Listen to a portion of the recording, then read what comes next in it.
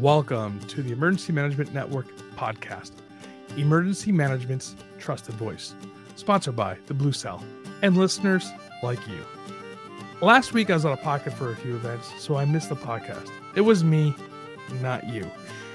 I was at the IAM Region 9 Symposium, and the team that put on the event did an excellent job. And yes, I am the current president of the region. However, the conference committee needs to have all the credit for this event. It was fantastic to see some outstanding speakers, and I got to meet some great emergency managers. And I recommend attending small local events, because being in that intimate setting and interacting with professionals that you may work with in a social setting with social networking, it becomes second to none. I had some deep conversations with a few attendees about emergency management's current issues. And the setting was perfect for exploring the concepts and having some introspection on how the field is changing and developing. Emergency management is constantly evolving as disasters become more frequent and complex. And in recent years, emergency management has faced several significant challenges that have forced the field to adapt and grow in new ways.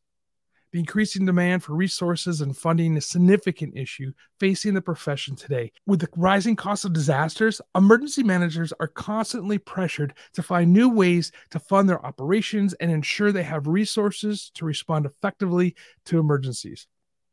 The solution to budget restraints requires creative funding solutions, effective advocacy, and strategic planning to ensure that emergency management remains sustainable over the long term. In addition, emergency management is also facing new challenges in technology and innovation. With the rapid pace of technology's change, emergency managers must consistently stay abreast of new developments and trends to remain effective. And we're looking at everything from new communication technologies and data management tools to advanced mapping, modeling software to help emergency managers make more informed decisions about resource allocations and response strategies. Emergency management is consistently evolving and adapting to these new challenges and demands. And by staying engaged in the latest developments in the field, emergency managers must ensure that they are prepared to meet the needs of their communities and respond effectively to any emergency or disaster that may arise. All of this is true. However, these are not even the pressing issues we must address. It is more profound than everyday nuts and bolts of the job. And this topic may even appear esoteric. The question that may have the most significant impact on the profession comes from the present challenges that create an environment that fosters ethical uncertainty and predicaments resulting in tension, distress, and severe societal consequences. And one may think that this sounds hyperbolic. However, it truly is not. The complexities of hazards and risks associated with vulnerabilities of communities are escalating. The need for emergency managers to deeply understand disaster policy, economics, and the political process is just as critical, if not more important, than the old way of doing things. Today, emergency management is more than just the 4 phases and the 5 pillars taught in IS courses or the tactical skills that can be instilled with the on-job training. We're looking at the future of emergency management that will include AI, ML, AR, gamification of the workspace, and deep thinking and spatial systematic decision-making. Disasters may be local. However, they are experienced globally through policies and decisions and plans and responses that affect people's daily lives. Although ethical decision-making has always been vital in emergency management, its policies and guidance have yet to become adequately acknowledged. As the field aims to obtain professional recognition, it needs a code of ethics and conduct. The exploration of the components of an ethical code of conduct for EM has raised inquiries about the distinctions or similarities between the required elements. Dr. Carol Seawick and her working group have made significant contribution to the field of emergency management by developing the Emergency Management Code of Ethics. And this code provides a set of ethical principles and guidelines for emergency management professionals and helps promote ethical decision-making and behavior in the field. And the Emergency Management Code of Ethics was developed through a rigorous process of consultation and collaboration with stakeholders from across the field of emergency management. This process ensures that the code reflects emergency management professionals' diverse perspectives and experience and provides a practical and relevant framework for practitioners, the challenges and issues. However, The Emergency Management Code of Ethics is just one piece of a larger puzzle. To ensure that emergency management professionals are equipped to meet the needs of their communities, it is also essential to focus on improving the core competencies of the field. The development of core competencies is essential for any profession.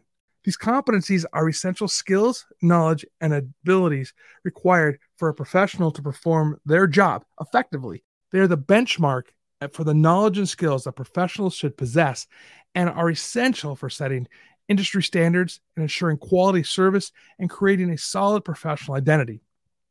One reason a profession needs core competencies is to clarify, what the professionals expect. Competencies define the knowledge and skills required to perform the job and enable professionals to understand their roles and responsibilities comprehensively. And they also provide a framework for employers and educators to develop job descriptions, training programs, and performance evaluations. Core competencies also ensure that the professional workforce remains up to date with advancement and challenges in the industry. And as technology and the demand for the workforce evolve, so must the skills and knowledge of the professionals. Core competencies provide a foundation for ongoing education and training and ensure that professionals stay current and relevant.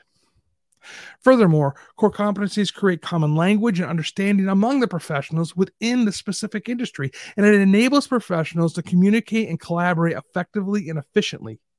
Standardized competencies also assist cross-training and job shadowing, allowing the professionals to gain skills and knowledge in areas beyond their specialization. Another significant benefit for having core competencies is the ability to establish accreditation and certification processes. Competencies serve as a standard of excellence and provide a framework for evaluating the skills and knowledge of professionals. Accreditation and certification process can verify that the professionals meet these standards and are competent in their field, enhancing their credibility and marketability. Core competencies are crucial for the profession of emergency management. They clarify job expectations, ensure that professionals remain current and relevant in their field, and establish a common language and understanding, and enable the development of accreditation and certification process.